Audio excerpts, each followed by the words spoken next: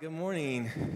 It's great to see you. My name is Jacob Armstrong. I'm one of the pastors here at Providence, and I want to give a special welcome to you on what is the greatest day in the life of the church. So thank you for being here. I know we have many folks that are here for the first time. Welcome. You are welcome here. Everyone is welcome here. I wanted to tell you guys to begin about a study that I read, not a scientific study. It was a very unscientific study. It was actually one of those like magazine surveys, where they said we are going to ask 300 people all across America. So this is very scientific kind of thing. And this it was found in the Ladies' Home Journal, that magazine. You may be thinking like, why were you reading Ladies' Home Journal? I would say, it's none of your business. I can read whatever I want. It's really a fine periodical if you don't want to close yourself off to stuff. The survey asked this question. It asked, what's the one phrase that you would most long to hear? If you could just hear one thing, what's the one thing that you would most want to hear? What's the one thing that you need to be true? And so they tallied up all these people's responses, and the number one answer, you can probably guess, the number one most longed for phrase was, I love you. People wanted to hear, I love you. It'd be great if a bunch of people loved you, but I think if you have one person that says, I love you, and you know it's true, that's pretty much all you need. The second phrase, though, the number two on the list, surprised me. It probably shouldn't have, but I didn't see it coming. So the number two most longed for phrase, the number two thing that people need to be true was, I forgive you. I forgive you. I thought, oh yeah, we are a guilt-filled, grudge-bearing, burdened people who long to hear somebody say, I forgive you, I forgive you, I forgive you, I forgive you. But it was the number three on the list, which is why I've been telling about this for the last 15 years. I still haven't quite gotten over it. They surveyed all these people. The third most longed for phrase in America was, supper's ready. Supper's ready. When I was a kid and I came home from school, not too long ago, but long enough ago that when I got home from school, me and my brother would immediately go outside and play. This was before Fortnite. So you just had to go play outside. And I would stay outside until I heard that phrase from my mom from our back door, supper's ready. And supper's ready meant all that I have to do is get myself to the table. There's nothing required of me except to just get my bottom to the table. All day long, I'd been a tough third grader at Gladeville Elementary School, one of the roughest elementary schools in the nation at that time. But when Mom said, supper's ready, all that went away. I was the baby of the family, and when I sat down at that table, what I needed to be true was true. I was loved, I was forgiven, let's eat. And that, my friends, is what today is all about. The thing that you need to be true, it is true. The thing that your heart is longing for is for real. Christ is risen. Christ is risen indeed. It's true. It's real. And we all kind of carry within us a longing, an ache, a wanting for something else. Interestingly, it's found most easily in our broken places. In our broken parts is usually where we feel the longing and the ache the most. Those of you who didn't have a table where you felt loved, or you come in here right now feeling unforgiven, you feel it in that place. Those of you who lost your mom this year, or your dad this year, you feel it the most there. Those of you who lost your marriage this year, that's where you feel the ache. That's where you feel that longing. The true thing that needs to be true. You feel it there. You feel it in your kid who's depressed. You feel it in your cancer. You feel it in your job that stinks. We could pretend this morning, or we could say some of us come in here with this question on our heart, am I going to make it? Is this really going to work? Is the thing that I really need really, really going to be true? What I want to share with you this morning is that the true thing is true, and the way I'm going to share it with you is found in two words in the Bible in this story, and it's these words, and Peter. and Peter are the words spoken on Easter morning by a young man in a white robe who just so happens to be on the right side of the inside of the tomb where Jesus' dead body was laid. I'll say that again, sort of a mouthful. It's really important. And Peter was said by the young man in a white robe on Easter morning who just so happened to be on the right side of the inside of the tomb where Jesus' dead body was laid. All the context clues of the story tell us that this young man was a heavenly messenger. He was sent by God. He was an angel. And so these words are important. As the women are coming to the tomb, they notice that the stone has been rolled away, and there is a young man sitting in there who begins to speak to them. The scripture says that they are alarmed, which is the appropriate response if you go to a graveyard while it's still dark and some dude in a white robe starts talking to you. It's okay. But the young man says, "Don't be alarmed. He is not here. You're looking for Jesus. That's right. He is crucified. Yes, that one. He is not here." And they're like, whoa. So here's the scripture again, just so we hear the story. But when they looked up, these are the women who came to the tomb, they saw that the stone, which was very large, had been rolled away. And as they entered the tomb, they saw a young man dressed in a white robe sitting on the right side, and they were alarmed. "Don't be alarmed," he said. "You're looking for Jesus the Nazarene who was crucified. He has risen. He's not here. See the place where they laid him." They came looking for a dead body. Jesus' body. He is not here. He is risen. See where they laid him. The young man says, see the imprint of his body in the linen cloth that you saw wrapped around him when he was taken off of the cross. He is not here. A good preacher would preach a whole Easter sermon on he is not here. But you guys have me. We're doing and Peter, okay? But it's coming. It's coming. We've been reading in Mark. Some of us here for the last couple of months, we've read all the way through Mark, so I felt compelled to share Mark's version of the resurrection this Sunday. But what I have to tell you is that Mark has the least amount of details about the resurrection. There are 4 accounts that we have in the Bible about Jesus' resurrection. They're in Matthew, Mark, Luke, and John. Those are the first 4 books of what we call the New Testament, where we learn about Jesus. And all the other ones have more info. Matthew and Luke have more details, more info, more to dig into. John, this Gospel of John has 18 strong verses about the resurrection. If you want to read a resurrection account, I would point you to John, and you will see there, you'll be able to see the fog in the morning in the garden if you read John. I went back and looked. I've preached 11 sermons, Easter sermons, as the pastor here. 10 times I've used John because it's so good. But this morning, Mark gives 8 verses. 8!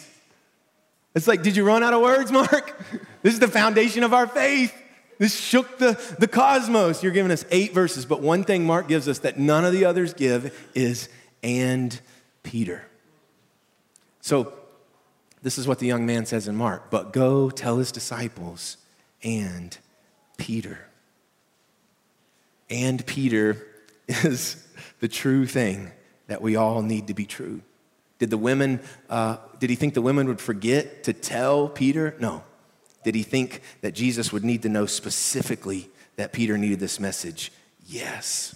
So why and Peter? Peter was one of Jesus' disciples, and he was the one who promised Jesus that he would not turn away. So Jesus said, "You're all going to turn away." Peter said, "I won't." He said, "Yes, you will." And Peter said, "Even if I have to die," this is what Peter said. He said, "Even if I have to die, I will not disown you." And Jesus said, "Before the rooster crows 2 times, you will deny me 3 times. And before the sun came up the next day, like that night, Jesus was put on trial before the high priest. Peter was standing in a courtyard watching. He could see Jesus. Jesus could see him. Peter was warming himself over a fire, watching Jesus just get totally turned over, mocked, spit on. And in that moment, somebody says to Peter, they say, "Don't you know Jesus?" He says, "I don't know him." And they said, "Well, you look just like the dude who's always hanging out with Jesus. Are you sure you don't know him?" And Peter says, "I do not know the man." They press him a 3rd time and say, "Are you sure that you don't know Jesus?" And one of the gospel references says that that Peter swore and called down a curse. So he said something like, "Heck no," or another word a fisherman might use, right? "Heck no, I do not know the man." And when he said that, a rooster crowed. And Peter walked out of the courtyard broke down and wept. And the guy in the tomb says, Jesus is not here. He's walking around in the garden. Go tell his disciples and Peter. And Peter's that thing that you need to be true. And Peter means the one who is messed up the most is fully and especially included. And Peter's the phrase of greatest inclusion in this story. Sure, you have to believe the resurrection first, but I think it'll be harder for some of us to believe and Peter if you're putting your name in the blank. And it's why this story's been calling to you. It's why we filled up this room over and over, because this story says the one who's royally messed up, the one who thought they had it down but didn't, the one who said, I'm strong, but really she was weak. That's the one Jesus is thinking about and wanting to make sure knows this is for them. It turns out that Jesus was the one that had to tell Peter. So for Peter to kind of get it into his head and heart, Jesus had to actually go and tell him. Mark doesn't tell us that in Mark's gospel because Mark doesn't give us enough details. Mark's like your husband, right? How was your day? Oh, good. Anything else? No. That's Mark. But John tells us a bit more. John tells us that after Peter had denied Jesus 3 times, that eventually he ended up back on the boat in a lake because he was a fisherman. That's what he knew how to do. So he'd failed as a disciple, so he's going to go back to fishing. And he had this overnight fishing trip with some of the guys, and he caught 0 fish. So not only was he a bad disciple, he was a bad fisherman. But then, as the sun was coming up, Jesus came on the beach, but they didn't know it was Jesus because it was still sort of dark. They couldn't make out who it was. And Jesus calls out to them. He says, hey, he says, throw your net on the other side of the boat, which is the same thing Jesus had said to the guys the first time he met him. Throw your net on the other side. And when he threw the net in, they caught so many fish they couldn't pull the net in, which is exactly what happened when he called them on the shore. And so all the guys you can imagine start hooping and hollering, right? But I imagine that Peter started crying because he knew who was on the beach. He knew who'd come after him. And so Peter jumps in the water because he knows who's come after him. And I picture Peter coming out of the waves, cold, wet, miserable, having to face Jesus again. And Jesus has built a fire and he's cooked some fish. This is in the Bible. And Jesus says to Peter, you miserable fool, how dare you come back to me? No, that's not in the Bible. Jesus says, come and have breakfast. I love you. I forgive you. Supper's ready. Surely Peter carried with him the weight of his own shame and his guilt, like some of us carry right now. Surely Peter wanted to say, but I messed up so royally, as if Jesus didn't know that. We focus so much on stuff like that while Jesus is focused on breakfast. I remember the table in my house growing up. We lived in a 1970s ranch-style house. This was the 80s, and everybody seemed to live in a house like that. We had this wood round table. We didn't have a formal dining room. We ate in the kitchen, and I can remember what it looked like. I can remember the wallpaper border around the kitchen. I can remember the yellow kitchen counter. I can remember my glasses. My parents had put me in these thick brown plastic glasses, guaranteeing I would not have a girlfriend for the next decade. Which came true. But I also remember how I felt when I was a little boy. I can remember the fears that I had as a 3rd grader. Some of you go to church here, you've heard me talk about this struggle that I have with anxiety. Well, guess what? It goes all the way back to when I was a little boy. And what I remember about that table is that when I sat down at the table, I was a beloved little boy.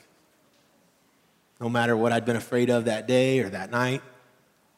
And the true thing that I needed to be true was true every time I came to the table, every night. If I could get myself to the table, the true thing would be true. If I could get back to the table, the true thing would be true.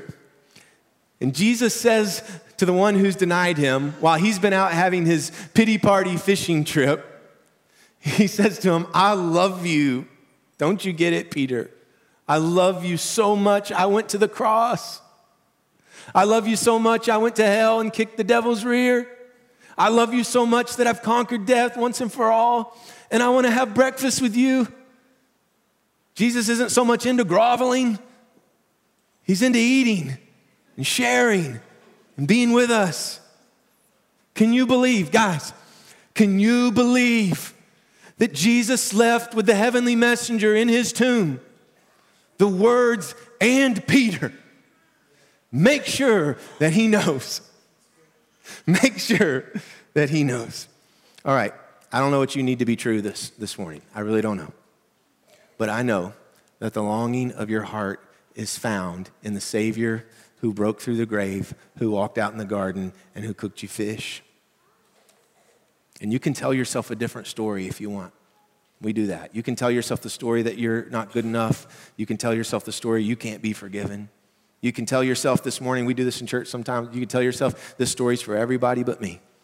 But what I am tasked to tell you with this morning is the truth. And the truth is that that's not true. That's not true. Jesus said, and Peter.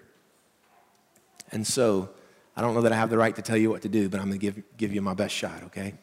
And so, you better jump in the water and swim to the shore because supper is ready.